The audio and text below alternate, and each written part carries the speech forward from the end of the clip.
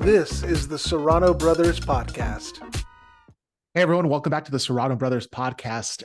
Jeremy and I have started a new mission, I say, in regards to this podcast, and we're going to start interviewing pastors and mission partners in the Sierra Pacific Synod. And we're doing this with the goal of having clergy and lay folks kind of get to know different ministries in our synod right now. And so we thought a great person to have on for our first interview is Pastor Ben Colahan of Faith in Chico. Ben, thanks for coming on. Thank you so much. I am honored to be here, considering how distinguished your previous guests have been. I'm kind of like, what in the world am I doing here? But I'm delighted to be here. So thanks. Well, I think people are about to find that out, Ben, because you are highly esteemed in my book. Oh, thank you. Ben, why don't you just tell us, do you have any like favorite childhood memories? Oh, yeah. Get to know you a little bit. I think one of my favorite childhood memories is walking after school in middle school. So in middle school, I lived in a little town in Eastern Oregon called Milton Freewater. And I had a dog. And so every day after school, I'd walk my dog. And I would usually walk my dog one of two places. One was, there was this old pioneer cemetery. So the Milton Freewater is along the Oregon Trail. And it's this tiny little town surrounded by wheat fields. And just a few blocks from my house, wheat fields start. And if you walked up into the wheat fields a little bit, there was a cemetery that, you know, the pioneers who settled the place used. And so there's graves there from the late 1800s. And I would walk my dog up there pretty much every day. And my dog was a whippet. And so she would, you know, run 35 miles an hour just in tearing circles around there. And I would stand up there, and it overlooked the city, and I would just be by myself, and I would talk to God. And so on the days that I didn't do that, I would, my best friend, his name's Aaron, he had a paper route. And so on the days I didn't go up there, I would walk his paper route with him, with my dog. And we would, you know, honestly, it was my introduction to theology. He's a pastor's kid. This is how I was introduced to Lutheranism. And so like we would walk around and he'd ask me questions, right? Like, I'm 11 years old. He asks me, what do you think about abortion? I'm like, I've never, what? You know, or like sex before marriage. And I'm like, what are you like, okay. And so we're like delivering papers and walking my dog and having really deep conversations. And I think those experiences not only are some of my favorite from my childhood, but deeply shaped who I am to this day. Indeed. That's so interesting because it's funny how conversations can shape you in that kind of way. Yeah. I just had this experience yesterday. It's a secondhand experience, but we did an art and wine fair it's called the San Carlos Art and Wine Fair, and our church decided to have a booth. And this like 5-year-old kid comes up and talks to one of my parishioners and says, through the mom's like, I want to know more about God. And so it put the parishioner on the spot. What is she going to say? You know? And so the parishioner, she's recounting the story to me. She says, I told him, here's what you need to know. God loves you no matter what. Amen. You are unconditionally loved by God. And because of that, we get to love each other the same way God loves us. That's what you need to know about God. And I just went, she's like, did I do okay? Like, I don't know what else. Right there. Yeah. Amen. So it's funny. So hopefully that's a formative childhood memory for this child, just like you had in those kind of conversations with people. Yeah. So Ben, you mentioned that it was your introduction to Lutheranism. You didn't grow up Lutheran? No. So tell us about that. Yeah. So, oh man, I grew up so many different things. My mom is from Mexico. So I was actually baptized in a Roman Catholic church down in Mexico, and I think, like Josh, my mom when I got the job up here, she sent this up so I would remember my roots. But Absolutely. yeah, spent a lot of time in the Roman Catholic Church growing up. My mom is also very much a spiritual seeker, and so for a year we attended a Baha'i temple. We would go to a Greek Orthodox church to get icons and have them blessed. She paid people to organize our house in accordance to Feng Shui, like literally paid consultants to come through and chart out our whole house. She had me go through a Lakota manhood initiation sweat lodge ceremony when I was 13. Yeah, right. This was in New Mexico. There's no Lakota down there. She like literally flew in a shaman for a weekend so that me and two of my buddies could have this experience. And then my dad's Episcopalian, and when I lived in that little town in Eastern Oregon, Milton Freewater, churches do everything in a town that size, and so I was part of a Seventh-day Adventist orchestra, and Saturday mornings I would play at their worship services, part of a Mormon Boy Scout troop and a Baptist youth group. Yeah, and then by meeting this guy Aaron, and through having conversations with him, and then obviously, right, an 11-year-old who's having these conversations, it's because his parents are having these kind of conversations, and so I would go hang out at his dad's house, who's a Lutheran pastor, and I'd have all these questions about religion.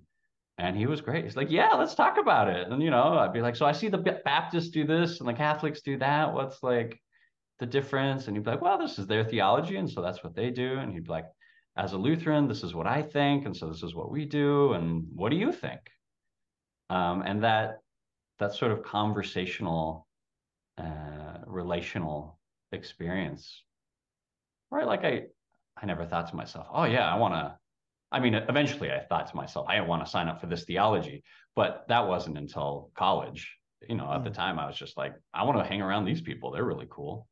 Yeah. So I started attending a Lutheran church there, but I didn't think of myself as Lutheran until well into college. Yeah. Where'd you go to college at? Went to college at Reed College in Portland, Oregon. The motto of which is communism, atheism, free love. I had no idea, yeah, really? Yeah. Well, it started as a joke in the 1930s, but it stuck. And so like they print it on everything, like, it's on the logos and all sorts of stuff.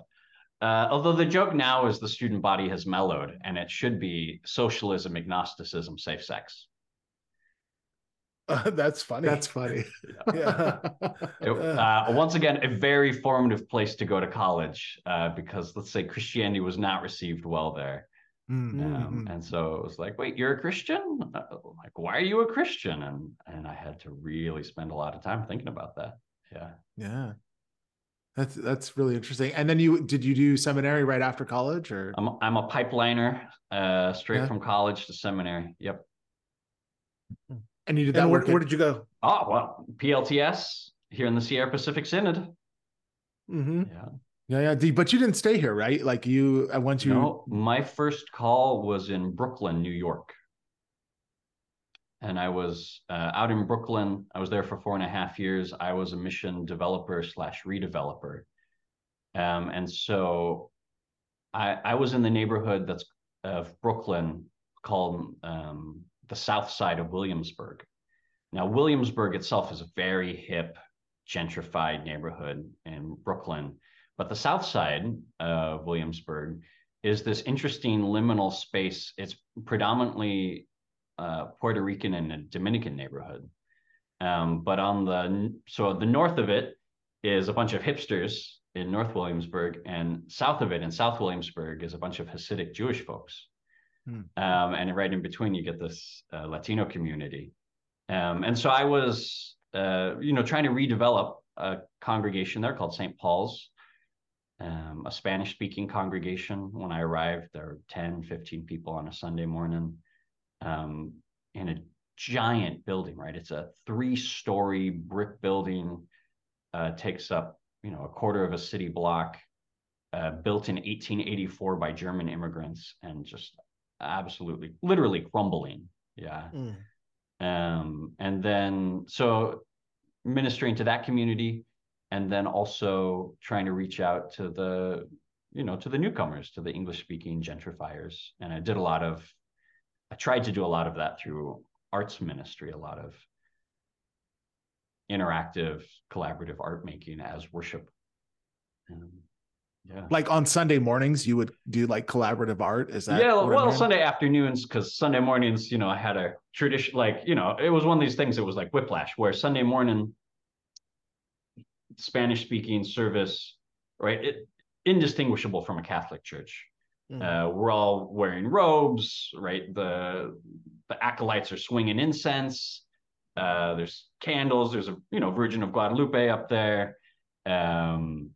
And then, in the afternoons, this sort of avant-garde art ministry called Parables would happen in the bell tower. So, one of the first things I did was went up into the giant bell tower, it's up 5 stories or whatever, just cleared out all the junk and all the pigeon poop that was in there and turned it into this really cool, intimate space in which we would make art together.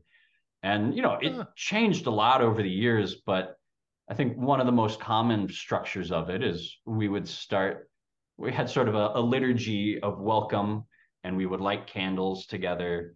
And then we would check in, right? We would do highs and lows. Keep in mind, it's never more than like 12 people. And then we would read a passage of scripture, and I would bring art from artists throughout time and around the globe that, reflected the scriptural passage. And we would talk about sort of, what the artists were taking away from the passage with their art. And then essentially we'd have like 20 minutes where people could make art based on their own reflection of the scripture. And we had a bunch of art supplies up there, right? We had clay and pastels and watercolors and all sorts of stuff. And then at the end, we would come back and people would share the art that they had made and what it was saying to them about the scriptures and where it connected with their life. And then we would close in prayer for each other. Gosh, what a cool really like idea. Thank you. Oh yeah, and we'd have communion in there too. I forgot. Yeah. Isn't there something about like weird spaces that people really like to be in? Like, I was just explaining to my congregation that like our youth group would really prefer to be in the basement. Sure. They would prefer that space. And and there's, having gone to PLTS, I had Dr. Michael Ani as my liturgy professor, and his first liturgical law was the architecture always wins. Architecture always wins. I remember that law. Totally. And I thought about that a lot, especially in Brooklyn. And so, this giant cavernous building, if you've got 12 people in a room that's built to hold 300, it feels so awkward. Right. And so I was constantly trying to find little nooks and crannies in the space where, it was sized appropriately to the number of people that we had. And like, look, lots of problems with it, right? In no way ADA compliant to try to climb up, 5 stories into a bell tower. None of basically all of New York is not ADA compliant. But yeah, for certain people, I would try to use different spaces in ways that I thought would bring out their creativity and make them feel more comfortable. There's a lot more I can say about my time in Brooklyn. I don't know if that's what you want to talk about. Yeah, well, how long have you been serving at Faith in Chico for now? So yeah, right now I'm in Chico, California, and I've been here just over 7 years. Wow. Whoa. It's been 7 years. It's actually the longest I've lived anywhere. Wow. Yeah. And do you also serve as the conference dean? I do serve as the conference dean. I've done that for a little over a year now. I do want to talk to you about your church, but what are your duties as a dean? Yeah, so that's a great question. So yeah, I serve as the dean of Conference 1, the Redwood Mountain Conference, the #1 conference. My duties as dean, I think of myself essentially as a liaison between congregations and the larger synod. So, if congregations have a question about the larger synod, I'm their first point of contact. You know, practically what that usually means is, especially when a congregation doesn't currently have a pastor and they want to try to understand our synodical structure, especially as they're trying to go through the call process, right? I'm the first point of contact for them. And a lot of my work is spent helping congregations through the mobility process, through discerning and calling a new pastor. And so part of that is, helping them get their paperwork in order, advising them on, when they're putting together a ministry site profile that pastors are going to read to consider whether or not this is a place they want to go, I can coach them because I'm a pastor, right? I know what pastors are looking for in that paperwork, and I know what pastors are scared off by in that paperwork. And it's important to be honest, but you can also be honest in a way that's more or less inviting. And then a large part of my role is I meet with the other deans twice a month, and collectively we look at the paperwork of pastors who are interested in finding a call in the Sierra Pacific Synod. And we read that paperwork together, and we talk about what it appears the different strengths and gifts each pastor would bring to our synod would be, and the type of congregation where they would be most successful. And then we read together through all the paperwork of the congregations who are looking for pastors. And what we do is we try to create slates of candidates for each congregation. And to do that, of course, we call up the potential pastors and we call up the congregations, and we try to sell them on, hey, this is why you should consider this person or this congregation. We think they might be a great fit. Now, of course, ultimately, those congregations and those pastors have to interview each other and discern for themselves. But we're trying to grease the wheels on that process. Sure. Yeah. I like the way you framed that at the very end, Ben, because I think sometimes congregations don't recognize that the pastor is also interviewing them. 100%. Oh yeah. No, it's, it's very much, I compare it to like a marriage, right? Yeah. Where there's two people, they both have to be invested and committed. And look, there are lots of wonderful people in this world. Doesn't mean they're the right person for you.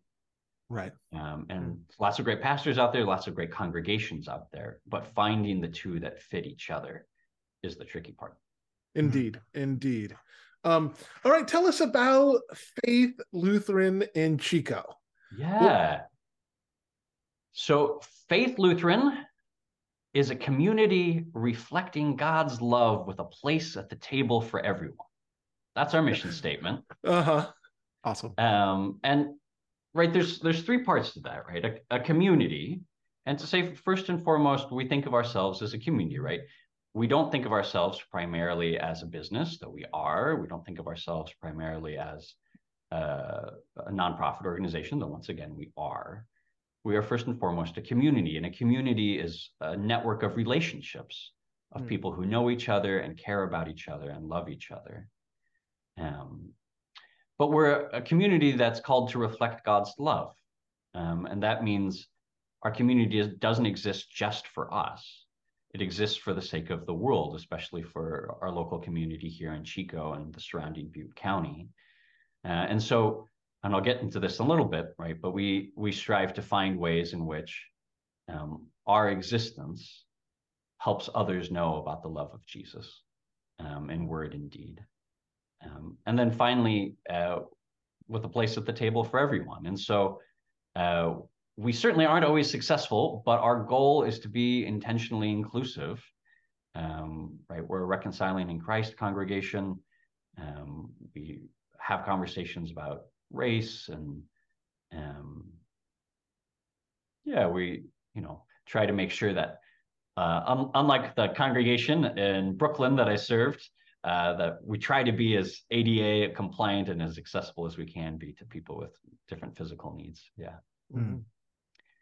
So that's our mission statement. And we live that out. I've actually, can I share screen? Is that something I can do here? No. Okay. All right. Yeah. I'll just tell you about it then. We have a vision wheel, and it's a virtuous circle. And it's the first step is to be welcomed in worship. So we say, right, most people experience life in our congregation by joining us for worship on a Sunday. And we want to make sure that they feel welcomed in that experience. And so we've got a whole welcome team, and like they stand outside so that when people come in the parking lot, there are people to greet them, to show them where to go.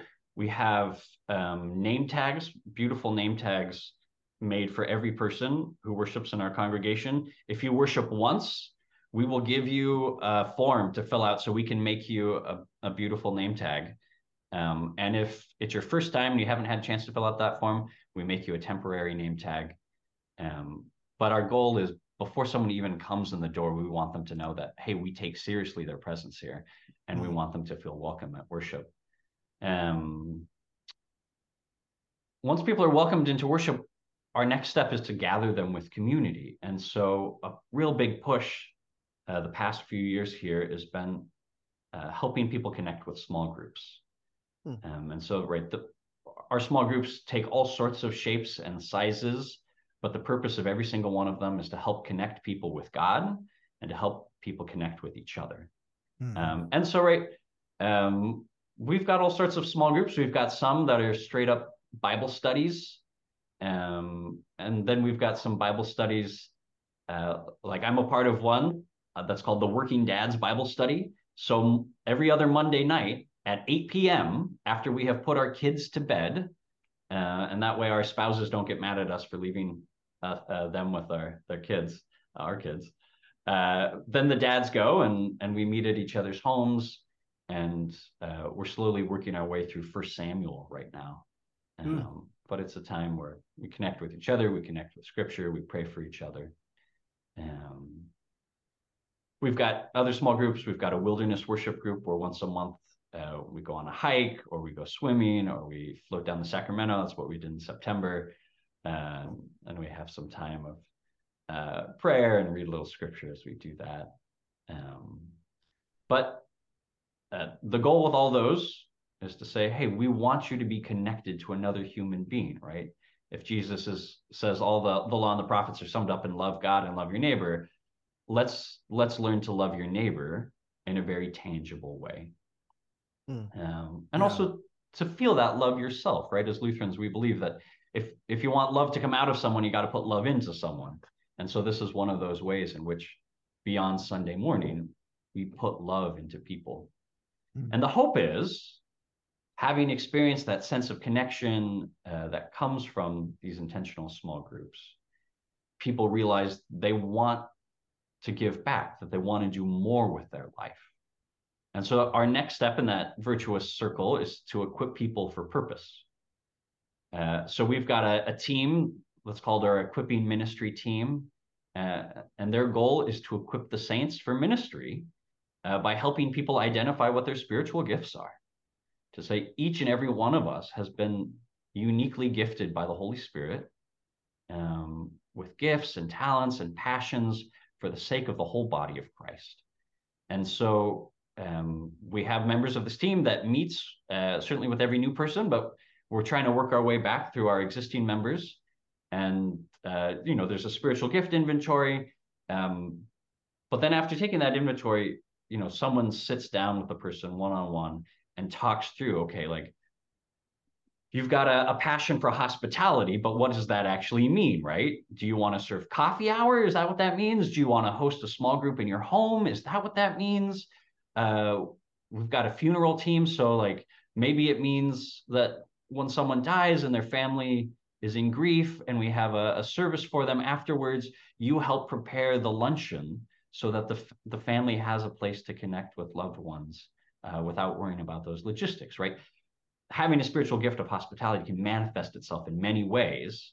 And so we want to actually make sure we find what the Holy Spirit is calling you to do with those specific gifts. And we have a whole booklet. Oh, man. Oh, I should have thought about it. It's a pretty massive, it's like a 60-page booklet, and it has within it a description of every type of every ministry role here in the congregation, right? Everything from being assisting minister on Sunday morning, to being part of the sacristy team, preparing communion, to being part of our gardening team, to helping with our drive-up food bank. And it has a description of every single one of those ministries that includes what the purpose of that ministry is, that includes what the what the ask is in terms of time and commitment, but it also describes what the spiritual gifts that are associated with that ministry are, and who you would contact if you wanted to be trained to do that ministry. And so, right, once someone has had some time to think about their spiritual gifts, we go through this booklet with them and say, hey, all right, here's you've got a spiritual gift for administration, right? Here's the dozen ways in which that could be a really helpful way to serve within the congregation or through the congregation into the larger community. Do any of these speak to you? And if so, let's connect you with a mentor who can help equip you to actually do that ministry so that you're not just doing it alone. And which is, of course, the next step, right? Once you're equipped for purpose, our fourth step is to send you out to serve. And so, yeah, right. Maybe that's serving here at church Sunday morning. Maybe you're singing in the choir. Maybe you're our healing prayer minister who, during communion, prays with people one-on-one, anoints them with healing oil. Maybe you are one of the folks who serves dinner at the local shelter once a month as part of our congregation. Maybe you are a part of, we've got a team of folks. So we've got a house. My mom owns a house in Chico, but she doesn't live in Chico. And so what she does is she rents it out at cost to a local organization called the Chico Housing Action Team. And it's a 4-bedroom house. So what they do is they sublet the house to women with long-term medical needs who would otherwise be living on the street. So when our local hospital, right, has folks come in because they have medical needs, and sometimes when it's time to discharge the person, those people say, well, I don't actually have anywhere to go. Right, I'll just be out on the street, which means in 2 days, they're going to be back in the emergency room. So rather than do that, our local hospital reaches out to this organization and says, do you have a place for these folks? And this organization has many homes in Chico, but one of them is called the Mercy House. And if it's a woman who's got long-term medical needs, and there's room, because it can only hold 4 people at a time, they come and live in the Mercy House. And we have a team of folks here in the congregation who every week goes and visits with them. And I sort of describe those folks as like RAs in a dorm, right? You've got a bunch of people living together. There's going to be conflict and stuff, you need someone to help them work through community, through living together and loving each other. And hey, that's what I feel Christ calls us to do. And so we've got a great team that goes over there and works with them, right? All to say, these are just some of the ways in which we want to send people out in the community to serve. And the idea is, while we're out in the community serving, people may be curious as to why, right? Why do you share such love? Why do you do these small things with great love? And the answer is, of course, Jesus. And we'd like to welcome you in worship to get to know him better. And so, right, the cycle then, it's a cycle. It continues. At any point in the cycle, someone might hop in. But this is, right, this is how we live out our mission, to be a community reflecting God's love with a place at the table for everyone. How do you, or do you specifically train people as a part of this to begin those Jesus conversations? Yeah, so it's an area we could grow more on. Every Lutheran church can do, like Lutherans don't tend to be people who fair enough start talking about their faith. And I'm trying to change this. So this is the main way I'm trying to change it right now. I have been, I've done it once, and I'm planning to do it again here in a few months. teaching a class on how to preach. Yeah. And so I've created a 5-week class, and it's designed for lay folks, right? People in the pews in the congregation, to teach them how to preach. And let's be clear, the way I'm teaching them how to preach is first and foremost a testimonial that connects with the scripture in the lectionary. So it's to say, right, first and foremost, read the scripture, ask yourself, what is the law and what is the gospel in the scripture, right? How does this scripture reveal my brokenness and my sin? But also, how does the scripture reveal God's unconditional love for me in Jesus Christ? Where have I seen that particular sin that this scripture speaks of in my own life? And where have I seen God's grace for me in the midst of that sin in my own life? And then I teach them, right, how you weave those two things together so that you can share it with someone else. And look, it works well for a 20-minute sermon on a Sunday morning in a congregation, but that basic skill of being able to say, hey, look, this is where I was hurting, and this is where Jesus showed up, right? That is the basic skill of all evangelism. Amen. So that's how I'm going about it right now. I think it's a great idea. I think it's a really good idea to be able to do something like that. And what I think is really great about that is that you're asking for some vulnerability out of everyone. Yeah. You know, to be able to say that sin is real and there's pain in our lives. Oh yeah. And God meets us in that pain, you know, with God's unconditional love, you know, and so that's to be able to articulate that and have people articulate that, I think is a really beautiful thing you're doing, man. That's great. Thank you. No, I 100% believe it's the only way to share about Jesus, because if Jesus is just some philosophical concept, right, who cares? Right. It only matters when it matters to me and my personal life. And I try to model that vulnerability, right? On Sunday morning, I'm up there talking about my sins at least half the time. And the joke in the congregation is, right, every time Pastor Ben screws up, he gets another sermon. Yeah. That's really great. That's really great. And good for you for modeling that, because there is a pastoral kind of ethos out there that says we don't talk about ourselves at all, you know, or we don't share any personalness of our lives. And I'm not a fan of that ethos. You know, I think we have to be able to share ourselves and our faiths, you know, and that involves the brokenness, right? Of course. And if I can't model to the congregation that Jesus is my savior, right? Why in the world should they think that Jesus will be their savior? Right. I just had something happen yesterday, Ben. Yeah. Where I kind of, you know, I my thinking was wrong. I was a little, you know, my thinking was wrong about my finance team. Okay. And so I went to several members and I said, hey, I'm really uncomfortable with something here. And those people corrected me. They, you know, and they're like, well, why are you framing it like that? And as they're speaking, I'm thinking, of course they're right. You know, of course these people are framing it in a more loving, more like Eighth Commandment Luther thing than I am. And I said, I had to say, you know what? You guys are right. I was framing this wrong. I'm sorry.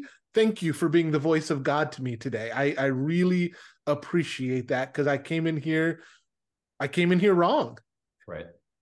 And 100% right. I say, look, I preach to the congregation once a week for 20 minutes.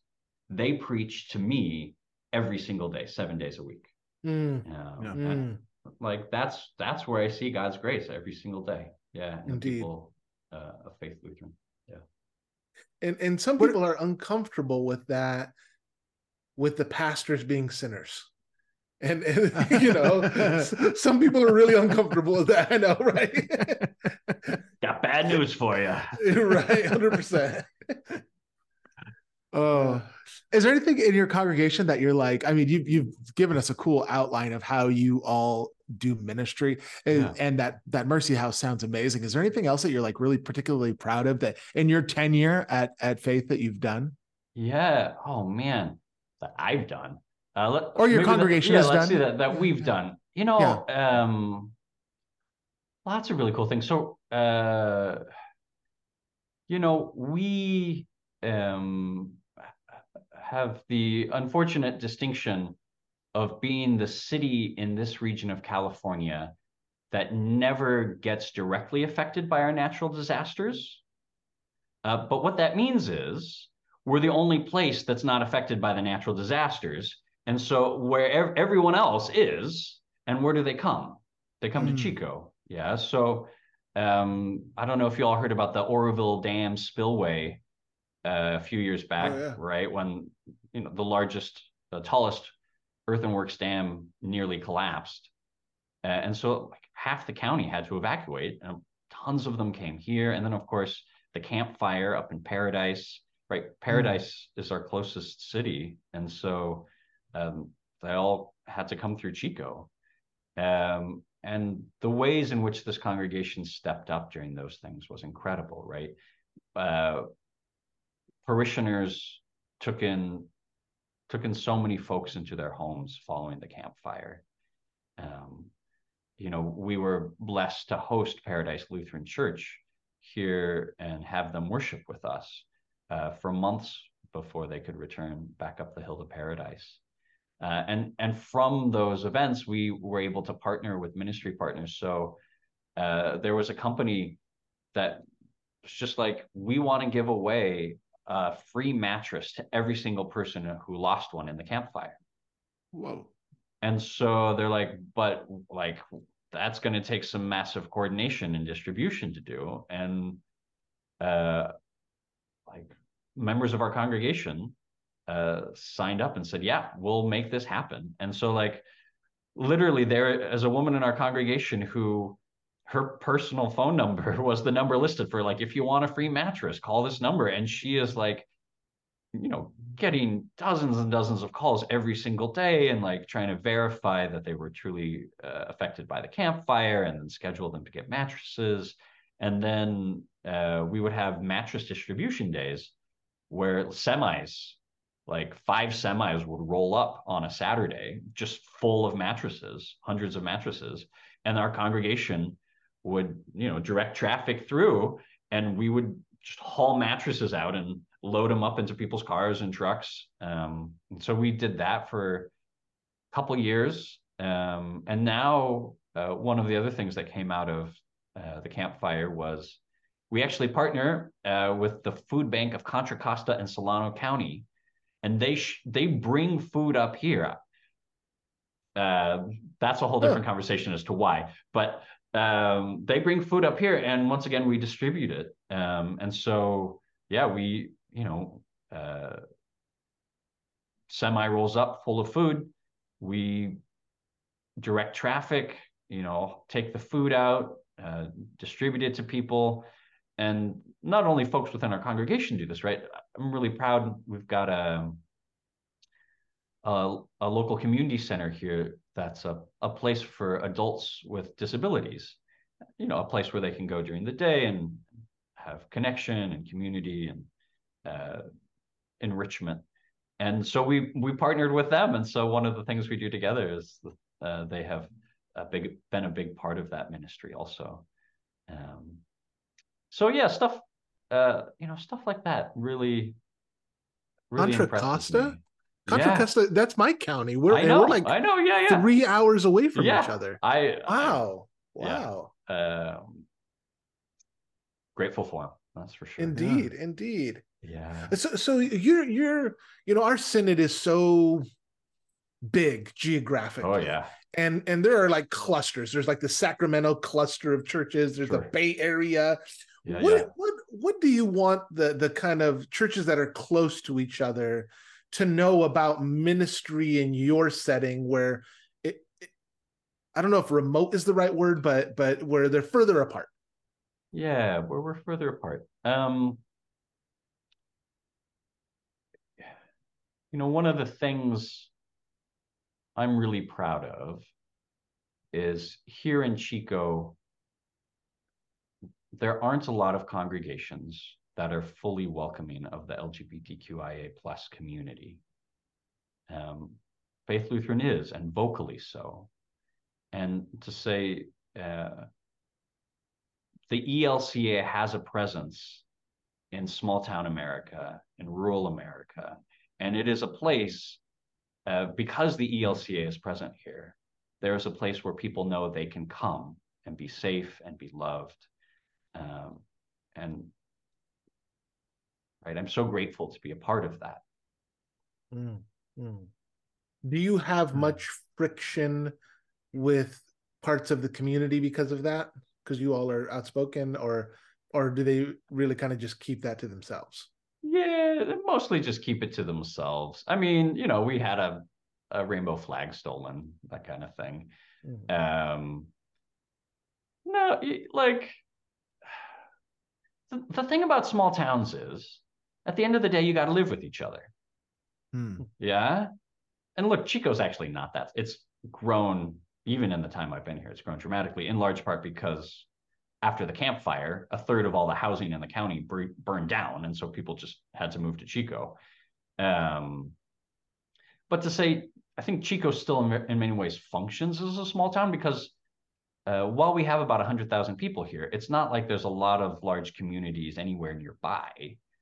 And so, unlike the Bay Area where there's a town of 100,000 people, but literally there's another town of 100,000 people, 2 miles away.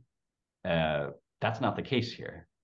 And so it is kind of like, well, I disagree with your theology or your politics, but at the end of the day, right, you're the ones who are distributing the mattresses, and our folks need some mattresses. So yeah, like we're going to go over there and get our mattresses. And,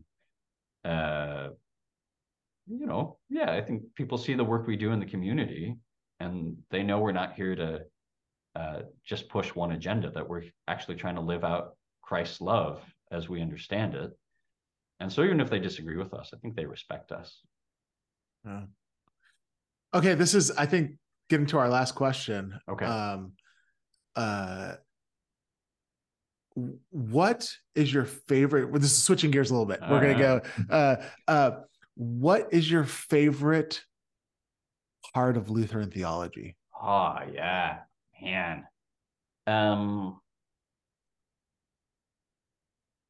narrow it down so much. Okay. I mean, right, like at its core, the message that we are simultaneously sinners and saints, right? That not a single person is perfect in this world, and yet God loves each and every one of us unconditionally. I think that is the most profound truth. And so much of Lutheran theology is built from that truth, right? The way we read Scripture, reading Scripture, looking for the law and the gospel, rather than, I think, so much confusion around Scripture comes from people trying to use it for something other than those things. But to say it gives us a clarity of how we read Scripture. I think it also gives us a lot of clarity on how we treat people, not only as individual Lutherans or as a church, but I think it has a lot of wisdom for our society as a whole, where too often we attempt to demonize people as wholly evil or valorize people as wholly good. And I feel like our society really struggles when they discover that maybe someone they thought was good has some part of them that they don't like. And it's, they're shocked by this. And it's like, well, this is a basic truth of humanity. Yeah, I love that. I also love our Eucharistic theology. Right, the Luther's conversation with Zwingli is one of my favorite stories to share with people. So for those of you who don't have that context, right? Yeah. Martin Luther, German reformer, Zwingli, a Swiss reformer who would eventually become part of what's sort of the Calvinist tradition. Luther and Zwingli get together to see if Lutherans and the Reformed, what would become sort of the Calvinist tradition, could work together. And they agree on every single point of theology until they get to communion. Mm-hmm. And at this point, Zwingli says, hey, Luther, we all agree that the Roman Catholics and their transubstantiation, that's just silly, right? And Luther's like, oh, yeah, totally. And Zwingli says, because Jesus isn't in the bread. And Luther says, wait, what? And Zwingli says, oh, yeah, it's just a metaphor, right? And Luther says, no. And Luther literally takes out a knife and carves into the table Jesus's words, this is my body, right? He's like, Jesus said, this is my body. I'm going to believe him on this. And Zwingli says, but Luther, the scripture and the creeds all agree that Jesus ascended into heaven and is seated at the right hand of the Father. If Jesus is at the right hand of the Father, how can he be in our bread? And Luther says, Zwingli, where is God's right hand? Is it in a cloud? Like, is it up in the sky somewhere? No, Zwingli, Luther's right, or God's right hand is wherever God's power is at work, wherever God is present and powerful, which is to say everywhere.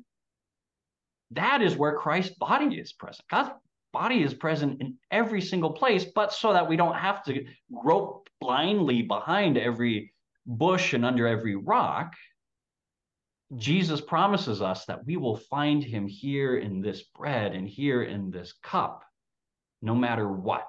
Yeah. So for me, that idea that Jesus is physically present everywhere, we just can't see him. And that, communion is the road to Emmaus, where in the breaking of the bread, our eyes are opened and we see Jesus where he always was, there with us and in us. I also love that about Lutheran theology. But the saint and sinner thing, it probably is my number one. Amen to all of that. Thanks, Ben. Yeah.